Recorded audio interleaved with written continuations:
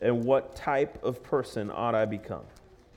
And I think these have been pretty formative questions, and we're wrapping up this series by looking at anger versus justice.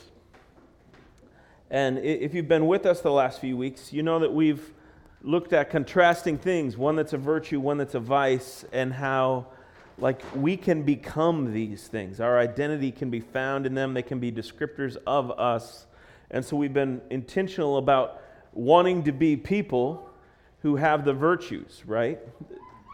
And yet it comes to this idea of anger versus justice, and I have a tendency to think they belong together. I often think that justice is propelled by anger. When I see injustice, it makes me angry. It makes me want justice, which makes me more angry, which makes me want more justice. And I kind of thought that they helped each other build a little bit. And yet we're going to look this morning at how really anger is a vice and justice is a virtue, and we're going to try to make some sense of this. Now, to be fair, I'm pretty new to actual practical justice. I spent most of my Christian walk liking theoretical justice, liking the idea of justice, but not really seeing the need, not really understanding all of what justice was needed, all what oppressors and the oppressed and people who were not being seen in the image of God. I just didn't recognize everything. But the last couple of years, God's opened my eyes to some things. And I've begun this journey of learning justice, and sadly, I've become more angry. As I've seen injustice, I've become more angry. And I've, Jesus says his burden is light, his yoke is easy, but I felt like, man, this justice thing, this had some weight to it. And I've been just a bit cranky, and most often I'm cranky at other Christians who are where I was. It wasn't that long ago, that's where I was, but that's usually who I'm cranky at. And I think of passages like this in Isaiah 1, and this makes me feel like my anger, well, it belongs. In verse 13, it starts, "Bring no more vain offerings. Incense is an abomination to me. New moon and Sabbath and the calling of convocations, I cannot endure iniquity and solemn assembly. Your new moons and your appointed feasts, my soul hates. They become a burden to me. I am weary of bearing them." All the ways that we worship and all the patterns that we have are making God weary at this point. He says, "When you spread out your hands, I will hide my eyes from you. Even though you make many prayers, I will not listen. Your hands are full of blood. Wash yourselves, make yourselves clean. Remove the evil of your deeds before my eyes. Cease to do evil, learn to do good. Seek justice, correct oppression. Bring justice to the fatherless. Plead the widow's cause. Come now, let us reason together, says the Lord. Though your sins are like scarlet, they shall be as white as snow. Though they are red like crimson, they shall become like wool." I've always heard that crimson and white, you get washed clean. But this rest of this, that God doesn't hear it when we're not about justice. Well, I'm kind of new to that, but I get this this feeling. There's this clip that that I feel like anytime I read a passage, I feel just like this guy in this clip. Dr. Ben, now might be a really good time for you to get angry. That's my secret, Cat. I'm always angry.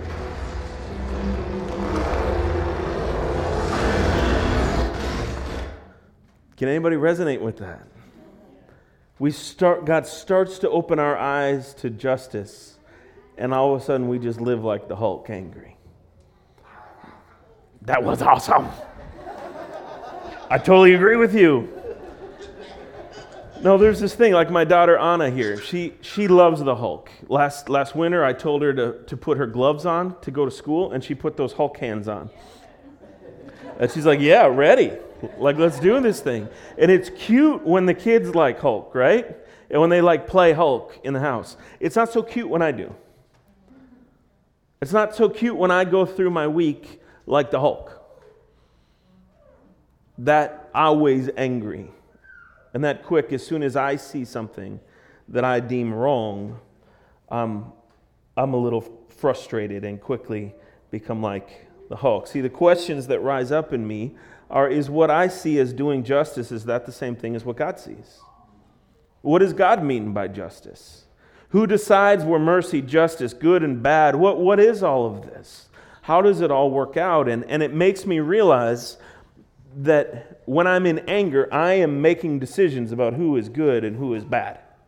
Who the good guys are, who are the bad guys are. And sometimes that's easy, right, guys? So I need your help with this.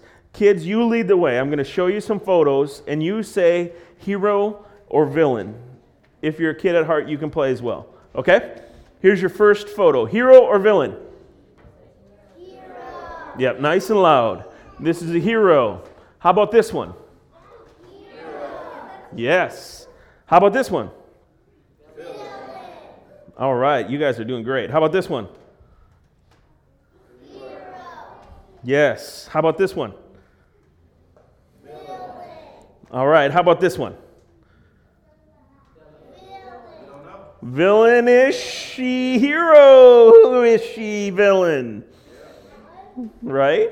Depends on which movie you're watching, huh? How about this one? Superhero. Self-proclaimed superhero. His family had a different answer at the first service. We go the 90s. That was actually taken last week. The 90s have not left this man. Listen to all these hip-hop references. They have not left. They are living through him. That little game is what we have to play if we are the judges of justice. If we are living in anger, we live through that game. Someone crosses our path, we quickly decide if they're hero or villain. Somebody cuts us off in traffic, that's a villain. Somebody gives us a good parking space, that's a hero. Somebody takes too long ordering their coffee, that's a villain. Right? We just go through and we pick hero, villain, and we've got to make snap decisions. And anybody that we deem to be a villain, well, we're against them. Here's our definitions. Anger. Well, pointing out the bad that was done. Anger is the destruction of the other. When we live in anger, we give ourselves the authority to point out what is wrong and say that outweighs anything else, and that person should be destroyed. Yeah. That wrong should be undone, and destruction should come. We think like, oh, Matt, that's pretty radical to say destruction. No, that's actually pretty biblical. Yeah. That's actually following Jesus' words. When they're talking about murder, he's like, hey, even if you think bad of somebody, it's the same as murdering them. If there's hatred in your heart, that is for the destruction of somebody else. That's saying, I am against you and your next breath. It's that serious. Anger is that serious. When I am angry, whoever is the recipient of that anger, that's what that is. Now, Scripture's clear. We feel anger sometimes, but the destruction of anger is that way. The ramification of it is you are for the destruction of that person, of that being. Now, justice is very different.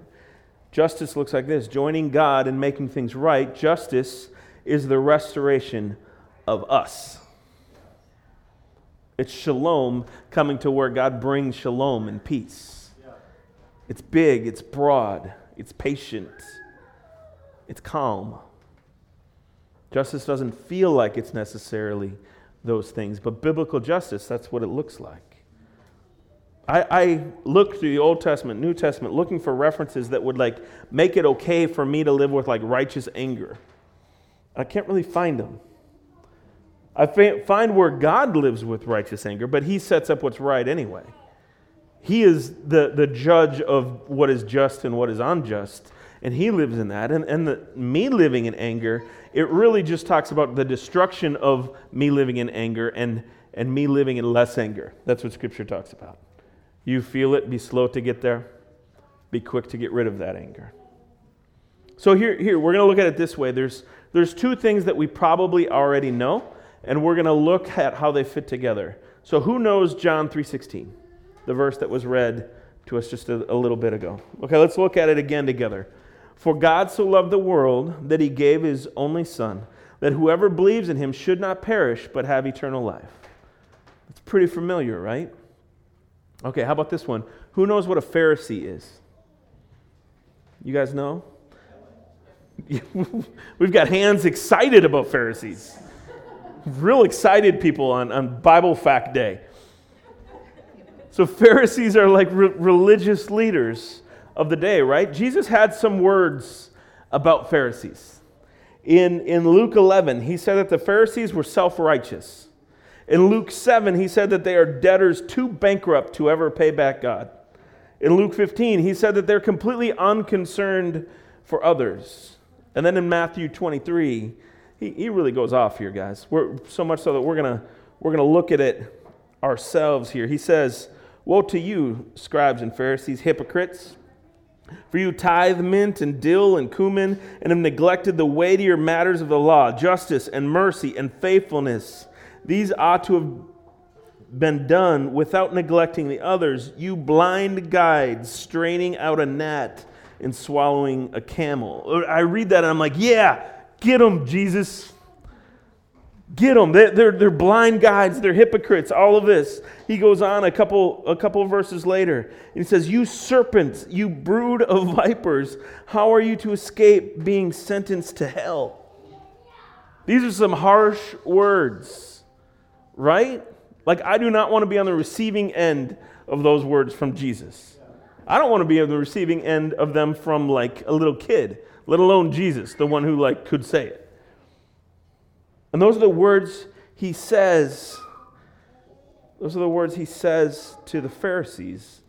And yet, John 3:16, this verse that we know so well, this verse that we even see at football games, this verse a lot of us, like maybe the first verse that we ever learned, it was spoken by Jesus in a conversation with a Pharisee. I don't know if we really recognize that. He's talking to Nicodemus, this Pharisee, a ruler of the Jews, and he says, every person, each person who believes in me, each person, whoever they are, even the Pharisees, even Nicodemus, even me, whoever we are, we believe in him. We have eternal life.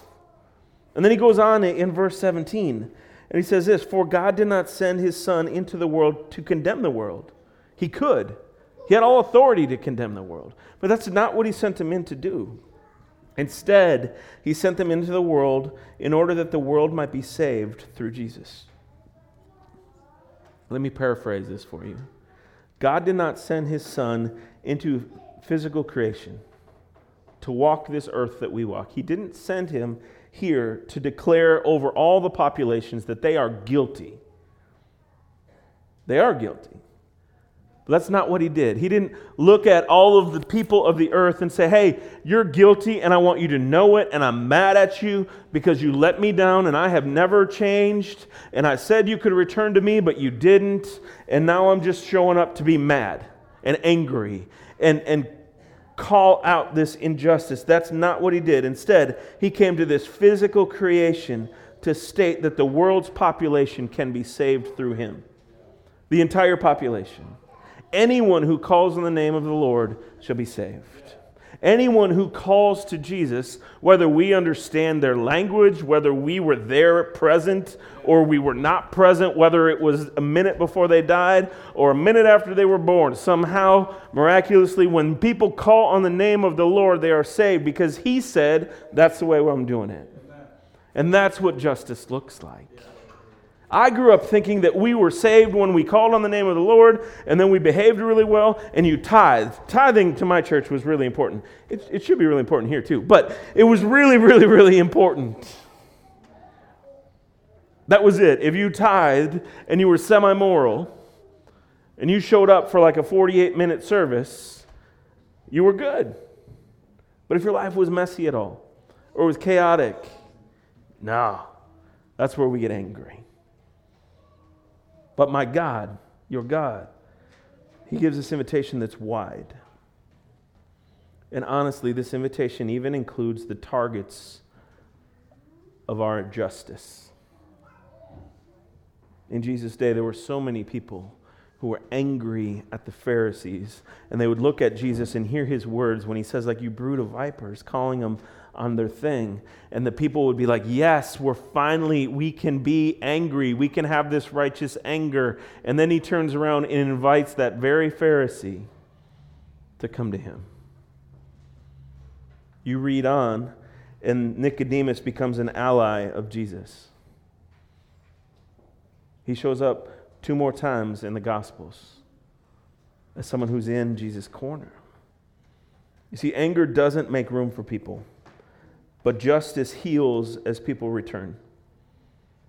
Anger is not the first step to justice. We often think it is. I see something that goes wrong, I get angry, that's the beginning of justice. You know what anger is? Anger is the first step to living angry. That's what it is. Not to justice, but to just living angry and being consumed by that anger. We see this in like social media and the way that we talk to one another. Justice is not just this sense of outrage that really we never act on. We just act outraged all the time. Like, it's in everything now. I was even, the sports, ESPN was on. And even the way that we talk about the game the night before, there's like deep outrage over the game. Over absolutely everything. We are so upset about absolutely everything. Everybody who has a different opinion of us is so wrong and bad, and we don't realize that living in that anger, we are rooting for the destruction of other people. And then when that starts to happen and lives start to crumble, we point at that again to be another reason to be angry. No, we've got to get out of this cycle, guys.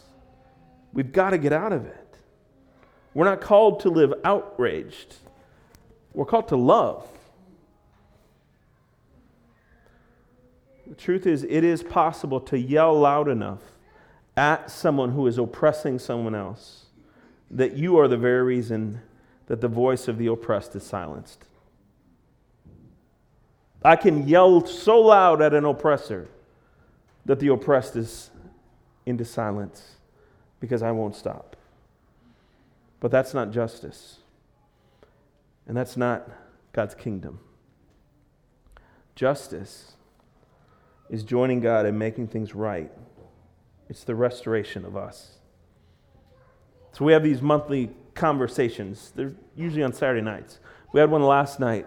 We call them 2020s. It's a way to fix our perspective and change our perspective. Nicole leads us through these. They've been powerful things that we've done for about 1.5 years. And we want to invite you into these. Our next one is November 18th. And our 2020s, what they are is ways to be shaped by Scripture on the things of justice. So in November, we're going to look at what does the New Testament say about justice? And how does that translate to our life? We're going to do that November, December. Into the new year, we're going to look at topics that we care about within this church, the issues of justice that we deeply care about, and we're going to look from a biblical perspective. And this is something that we need your help with. There's a little suggestion box over there and some index cards. Write down what it is that you deeply care about.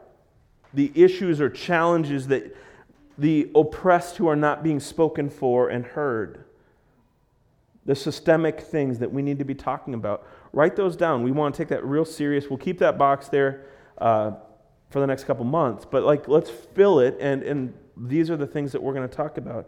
We're going to be continuing to explore justice, so I'm not even pretending to understand all of justice this morning. What we are trying to understand is where anger belongs in all of this. And what do we do when we feel angry? And what do we do if we always justify our anger because we're sure that it's the first steps of justice? James 1 has this to say. It says this, "Know this, my beloved brothers, let every person be quick to hear, slow to speak, and slow to anger. For the anger of man does not produce the righteousness of God." Let me read that again. "Know this, my beloved brothers, Let every person be quick to hear, slow to speak, and slow to anger. For the anger of man does not produce the righteousness of God. Most places in the New Testament where the word righteousness is, you can also put justice. You can put God's justice through the same word. Whatever reason people like righteousness more. I think it feels more detached. It feels a little more separate from life. But he says, be really quick to listen. And church, we need to learn this one. Let's be quick, not to answer one another, but to listen to one another, to hear one another's stories. Be slow to speak and slow to anger, because that anger that you and I feel does not produce the justice that we desire. It doesn't. It might produce this vengeance that we pretend is our own. It might cause more of a mess, but it does not produce the justice that we desire. Now, this anger has to be acknowledged, but submitted and handed over to God so that justice can really be sought. So I was talking to this young man a couple months ago, and he desperately wants justice at his school. There's a couple kids who are getting picked on. There's some bullying. There's some other stuff happening. Very much like it's justice in his heart. It's a very young form of justice that's forming. God built him to be an advocate for people. And I could see it, but he was almost like, he didn't go to the extreme, but almost like Moses at the beginning. When he sees something, he goes and like just kills the Egyptian, right? Because it's wrong, and we've got to do something about that. And that's what early forms of justice are in us. We just want to like beat somebody. We just want to make it right, and the only thing we know to do is be angry. And I talked to this young man of this desire in your heart for justice is God-given. It is God-given. And the ability to see and hear someone who's being systemically or personally oppressed, that is God-given to see and hear that. But what do we do with that? It's immature to simply get angry and become addicted to his anger. There's something in saying, Lord, you bring about your justice and use me. Let me be a piece of this. Let me be a part of this. We see that this justice that God is bringing, he was bringing long before today. At the very beginning of Jesus' ministry, he begins with this: the Spirit of the Lord is upon me, because he's anointed me to proclaim good news to the poor. He sent me to proclaim liberty to the captives and recovery of sight to the blind, to set at liberty those who are oppressed, to proclaim the year of the Lord's favor. And this is still happening today. And this is where we as a church gather up and say, okay, we are about this. We are about, yes, systemic things falling and people being seen in the image of God, but we are about the we being restored. We're about people understanding that everyone who calls on the name of the Lord belongs. And we're about defending and loving on those people. This morning, as we close up the message time and go into communion, I want to encourage you to take maybe an extra 30 seconds on your way to the table. And take that extra 30 seconds to let God's Spirit search your heart a bit. Where is it that he's invited us to seek his justice, but we've settled for anger? It's like being really hungry and having a steak dinner that you can eat in 2 hours, but instead you eat Cheetos and fill yourself. Where is it that we're just filling up on cheap anger? And before you receive the body and the blood, the bread and the juice, I want to encourage you to lay anger down and allow God to start to heal that in you and start to work with that. It's not some magic potion or anything like that, but God can turn that anger that you feel into something beautiful where hope is restored and where justice is done and wrongs are righted. But image bearers become brothers and sisters, daughters and sons of the God Most High. So let's pray for that, okay? Can we do that? Let's pray together. Father, thanks for who you are. Thanks that you're good and that you're faithful, that you're loving.